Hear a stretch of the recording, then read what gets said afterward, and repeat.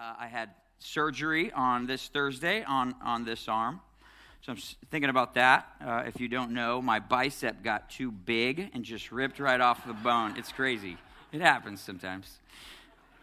That's what I tell people anyways.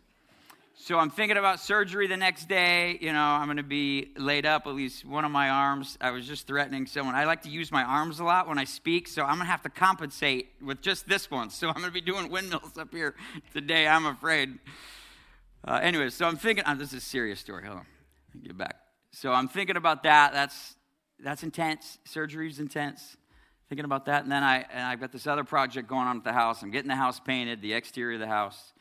And they had to stop the day before because the rain started coming down. And I'm nervous that the rain's going to keep coming. They're not going to be able to finish it. And it's just going to be primer until, I don't know, March or April next year. And I'm thinking about this. So this is like 10, 15 minutes. I'm thinking about this stuff. I can't stay in bed any longer. I got to get up. So I get up, do my thing, walk down the stairs. I got to get some coffee. Down the stairs, hang a left. And I'm walking to the coffee pot, and as I'm walking through my dining room to the kitchen, I'm looking to the left out some windows, and I can see some hills, and I can see some clouds starting to build up, and I'm looking at those clouds, and I'm like, is that rain? Is that rain clouds? It says it's cloudy. It doesn't say there's rain in the forecast, but it also didn't say that the day before, and it rained. So this is what I'm thinking about. I'm like, dang, if rain's coming, that means the painters are going to be delayed another day. That's going to push the project another day out. You know what I mean? I'm just like thinking this stuff through. My gut is starting to tighten a little bit. And I'm walking by, and I almost make it to the coffee pot, and I stop. And I thought, something seemed funny when I was just walking by my living room. I felt like somebody was looking at me. So I reverse about 5 or 6 steps, and I look at my couch, and there's my son. Sitting on the couch with this huge grin. Henry, there's the grin. He's looking at me with this huge grin. And he goes, hey, Dad. And I was like, hey, bud. He said, didn't you see me?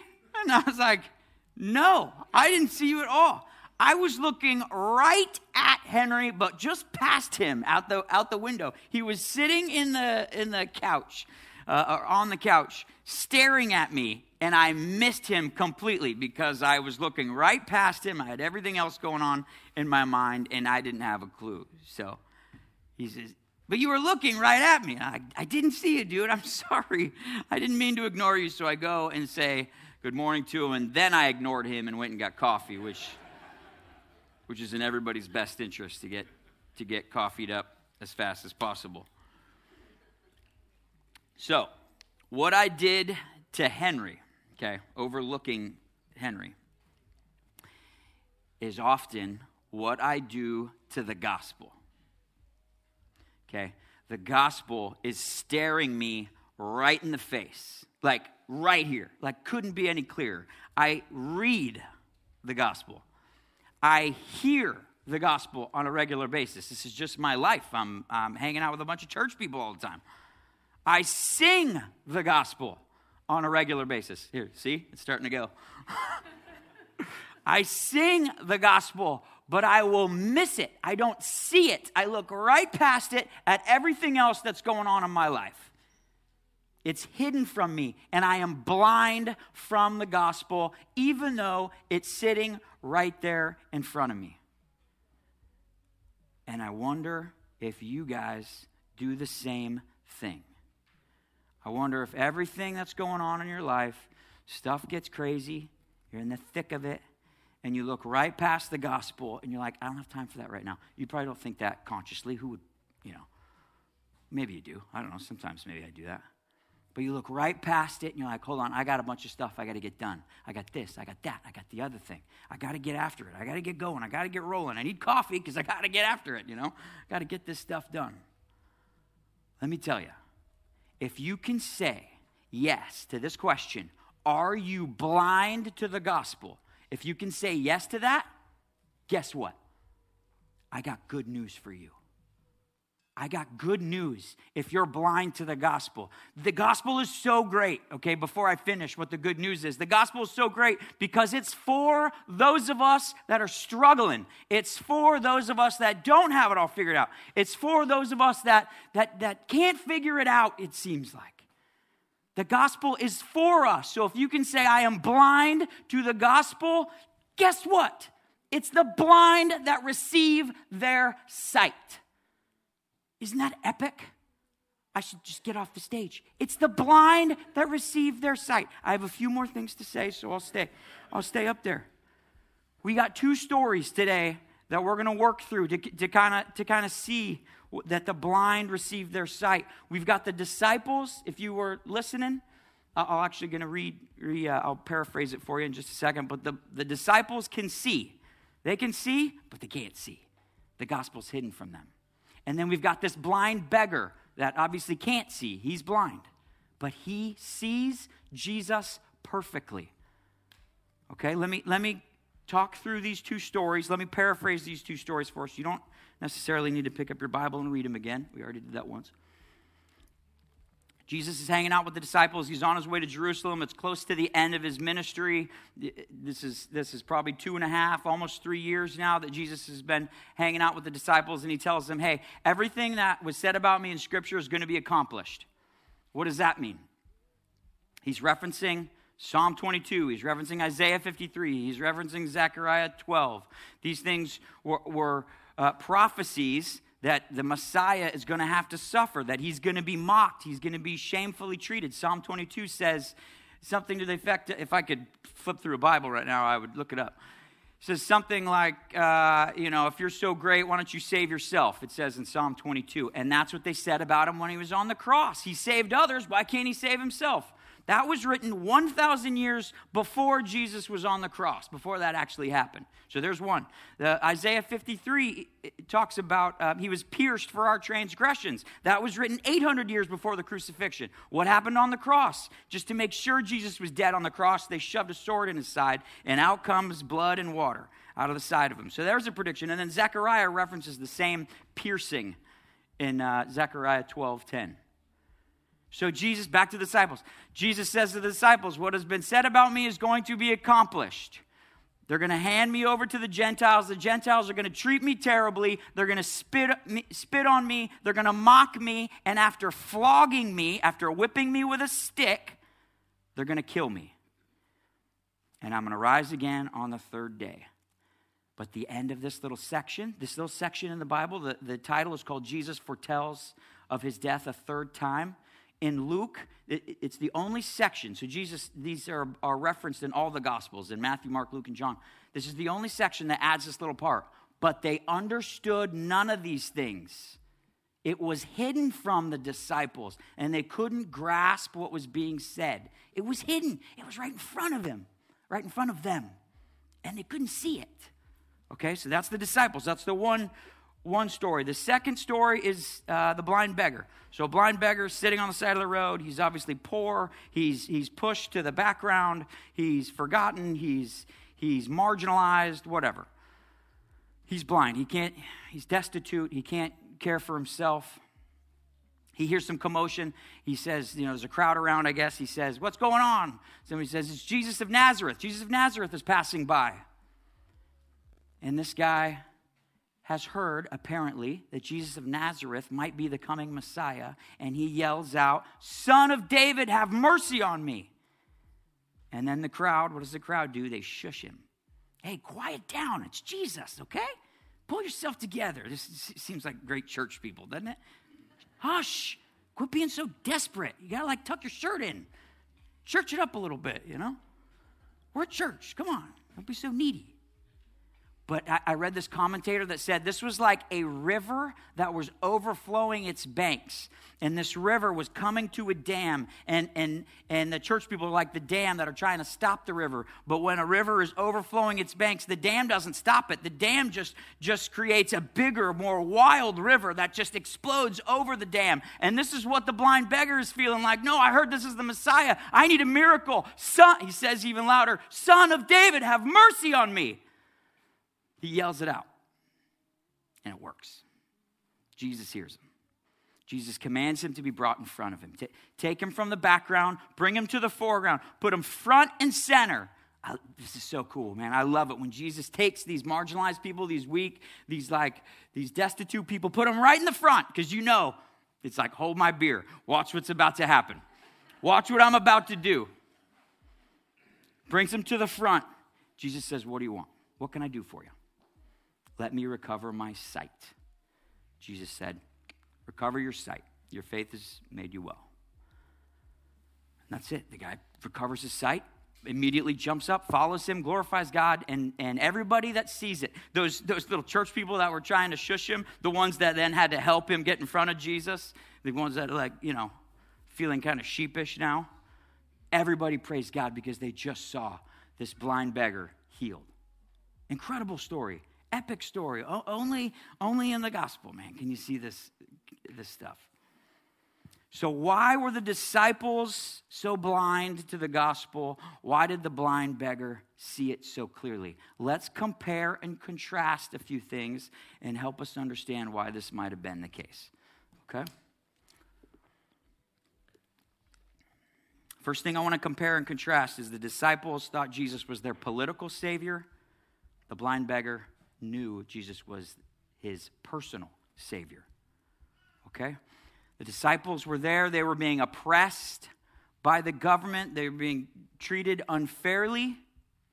And they wanted Jesus to help them. They saw these incredible things he was doing. They thought, yes, finally. There's also some prophecies that talks about the glory of God. And they were saying, this is it. This is our time. Jesus is going to make things right. He's going to overthrow the terrible regime that's in power. And he's going to bring in a more fair regime. It's going to be awesome. This is going to be a victory for us. I can't wait for this. Matthew Henry says this. This saying was hidden from them. This is what Jesus was telling him about his life, death, and resurrection. They could not receive it. For their parts, they had read the Old Testament many times, but they could never see anything in it that would be accomplished in the disgrace and the death of this Messiah. They were so intent upon the prophecies that spoke of his glory that they overlooked those that spoke of his sufferings. They were like consumed with the glory of Jesus. Like, yes, this is going to happen. That they missed the gospel that was right in front of them. They missed the sufferings that Jesus had to endure in order to bring about the victory that will come. How many of us look to Jesus as our political savior? How many of us want Jesus to save us from the left? Or maybe a few from the right today. How many of us? There's so much hostility and angst in politics right now. Although I think it's always been like that. It seems like it's getting more intense. But if you've read what was said, like back in the early days, the George Washington, the John Adams, the Thomas Jefferson days, like they were saying horrible things about each other. Politics has always been brutal, but it's getting pretty intense. Are you looking for Jesus to be a political savior? Are you looking for Jesus to save you from the mandates, from the mask mandate, from the vaccine mandate, from the seemingly overhanded mandates to shut businesses down like that? Like, sorry, you're done. You're a restaurant, you're a gym owner, you can't feed your family. Are you looking for Jesus to save you from the political situation? Are you feeling a little bit like we're being oppressed? Like maybe this is kind of unfair? Like they shouldn't be treating us like this? Do you know that's what the disciples were dealing with too? But much, much worse? Like it's so much worse back then. Are you looking for Jesus to save you from, I don't know, the school board? That's something I've been focused on, the elected school board. Silverton's, I think, a little bit different than Salem Kaiser. There's some crazy stuff that's getting pushed in schools now, like weird stuff. Like, are you looking for Jesus to save you from the school board? Not just for my kids, but for all kids that are going to public school? Like, that's going to have an impact, isn't it, in the future? Jesus, save us from that. Are you looking for Jesus to save you from, I don't know, the governor, the president, from the courts, whatever it is? Is that what Jesus is to you? Is he your political savior? What was he to the blind beggar? The blind beggar wasn't looking for a political savior. Was the blind beggar was he interested in, well, if we could just overthrow this horrible regime, things would get better for me. If we could just institute some sensitivity training on how to treat blind people, maybe life would improve for me. That's not what the blind beggar was interested in. The blind beggar had one problem, one horrible problem. It was his problem. It was his hopeless and helpless condition. He wasn't concerned with anybody else, with everybody else. He was concerned about his own condition, and he needed Jesus to have mercy on me, he says. I just found this verse this morning. There is no government anywhere that God has not put there for us. No, there is no government anywhere that has not been put there by him. That's Romans 13. Jesus knows the government that's in place. Jesus knows the crazy politics of the day. He's aware, okay, just to be clear. He knows the situation at hand. Jesus is not going to save us, not a political savior. He's our personal savior. That's the first comparing and contrasting here. The next one is the disciples knew Jesus, but the blind beggar needed Jesus. The disciples spent years walking with Jesus, hearing from him, talking with him, hearing about the parables, seeing him heal people. They knew Jesus. They knew their Bible. Did the blind beggar know Jesus? The blind beggar didn't know Jesus at all. All the blind beggar knew was that this might be the Messiah, my situation, hopeless, helpless. I need a complete miracle. I need a supernatural act of God to save me from this. I need Jesus to have mercy on me and my situation. He didn't know Jesus. He needed Jesus. And then the last one that I wanted to compare the two groups with. The disciples, it was too complex what Jesus was saying for them. Overly complex for them, I guess. But the blind beggar, it was simple. It was clear. He understood it perfectly, what Jesus was saying. He understood the gospel perfectly. So I don't know if you've heard this, but some people say the gospel should be caught, not taught. Like an understanding that it's too complex for us, like we couldn't possibly understand it. You just have to hang around and absorb it because it's too crazy. You couldn't possibly understand it. Sometimes that verse from Job is used to justify this. Who can understand the wisdom of God? And it is true. God is way more complex than we could understand in his fullness. The creator, the one that wrote each and every one of our stories, the one that knows how many hairs are on our heads. Some of you, it's easier math than others. Sorry, Kurt. I may be broken, but I still got some hair. God is complex. His wisdom is complex. Is the gospel complex? Do you know who understands the gospel? Little children understand the gospel. Luke 10:21. This is epic. This is Jesus praying to the Father. I thank you, Father, Lord of heaven and earth, that you have hidden these things from the wise and understanding and revealed, that's key, revealed them to little children. Yes, Father, for such was your gracious will. You catch that? The blind beggar is not overly smart. He didn't figure out it's complex, but I was able to kind of deduce this in my head. It was revealed to him. The gospel is incomprehensible when it's not revealed. It's foolishness to people when it's not revealed. Martin Lloyd-Jones says it's undiscoverable when unaided, unnoticed when not needed. It's an open secret set before us, and only God can open our eyes to it. And who does God love to reveal the gospel to? He loves to reveal it to the marginalized, to the struggling, to the hurting people. I feel like he loves the big play. Did you see that play that Russell Wilson made a couple of weeks ago? No joke. Like, against the 49ers, Nick Bosa was coming at him. I thought he was going to be sacked for sure. I was getting ready to be like, no. But then he spins out of it, and he hits Freddie Swain in the end zone. In the corner of the end zone, it went from like a sure sack to like, oh my gosh, it's a touchdown. Like, this is our God. Like, he's like, oh, these people are lost. These people are forgotten. Watch this. Like, down to their last straw, down to the last penny, down to the last breath, he shows himself. He appears. He's right, like the gospel's right in front of them the whole time. Left for dead, like down to your last breath, whatever the other sayings are. He shows up. 50 years possibly, you could hear the gospel. Never makes any sense to you. You never see it in its fullness. You look right over it. You look right around it. You're oblivious to it. And then you're down on your knees. You got nothing left to offer. There's nothing, like I've tried everything. I can't figure it out. And then, oh my gosh, it's real. It's legit.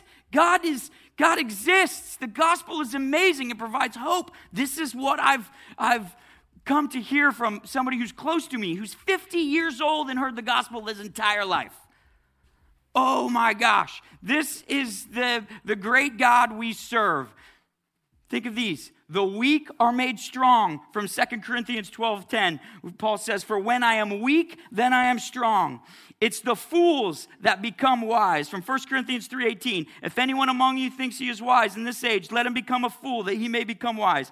In Galatians, remember, we talked about it, the barren that receive the blessing. It's the crippled that are made to walk. The prisoners that are set free. It's the blind that receive their sight. I'm going to ask you again. Are you blind to the gospel? Don't run from it. Don't say, no, I know the gospel. I know it. I heard it in Sunday school. Don't run from it, man. When you embrace your blindness, when you embrace your inability to save yourself, when you see that desperation, that loneliness, when you've been pushed aside, that's when you see Jesus. So if you can say yes to that question, are you blind? The next question is, what do we do about it? We don't have a 7-step program for you in order for you to become or to receive your sight. The blind beggar has 7 words for us this morning. Son of David, have mercy on me. That's it. That's it. This isn't rocket science. It's not too complex. It's simple. It's understandable. Do you need it? Can you pray that for real? Can you see your blindness? It's kind of a funny thing there. Son of David, have mercy on me. When we pray that to Jesus, do you know what happens? Jesus can't help but show mercy to you. Do you know why? Because he was shown no mercy. He knows what that felt like. Remember verse 32? Jesus was trying to tell the disciples what was going to happen. For he was delivered over to the Gentiles. He's going to be mocked, shamefully treated, spit upon, and after flogging him, they're going to kill him. They're going to kill me, he says to them. He would hang on a cross, broken and bleeding. And he would call out to God, my God, why have you forsaken me? And for the first time and the only time, God hides himself from his own son. Instead of pouring out mercy on a son, what does he pour out? Wrath. All of the wrath that we deserved. He shows him no mercy so that we can be shown mercy Do you see it? Is it starting to come into focus? Do you understand that you need it? Do you want it? Oh my gosh. We cannot run from blindness. We have to understand that we are blind and oblivious.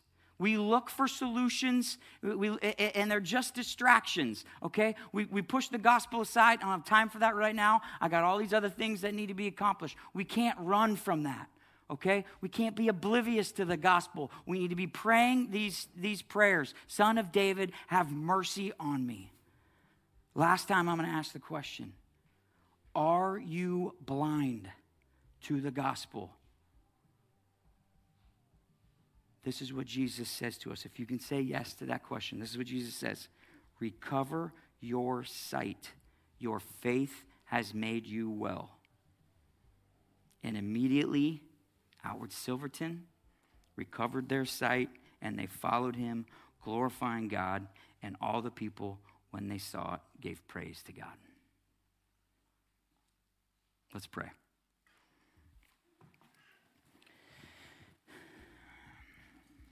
Heavenly Father,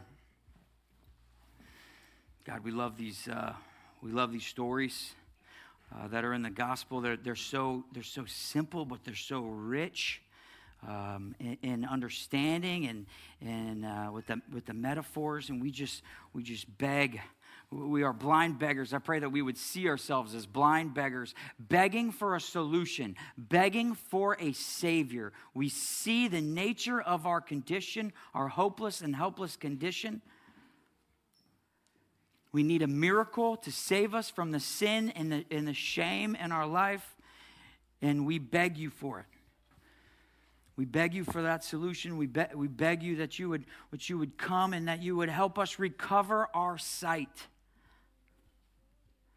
God, we pray that as we hear this, that hearts would change, and that we would praise you, that we would recover our sight, we would immediately jump up, we would follow you, we would glorify God, and that people would see that and they would praise God as our lives change and turn into something that we could never do on our own. We pray this in your incredible name. Amen.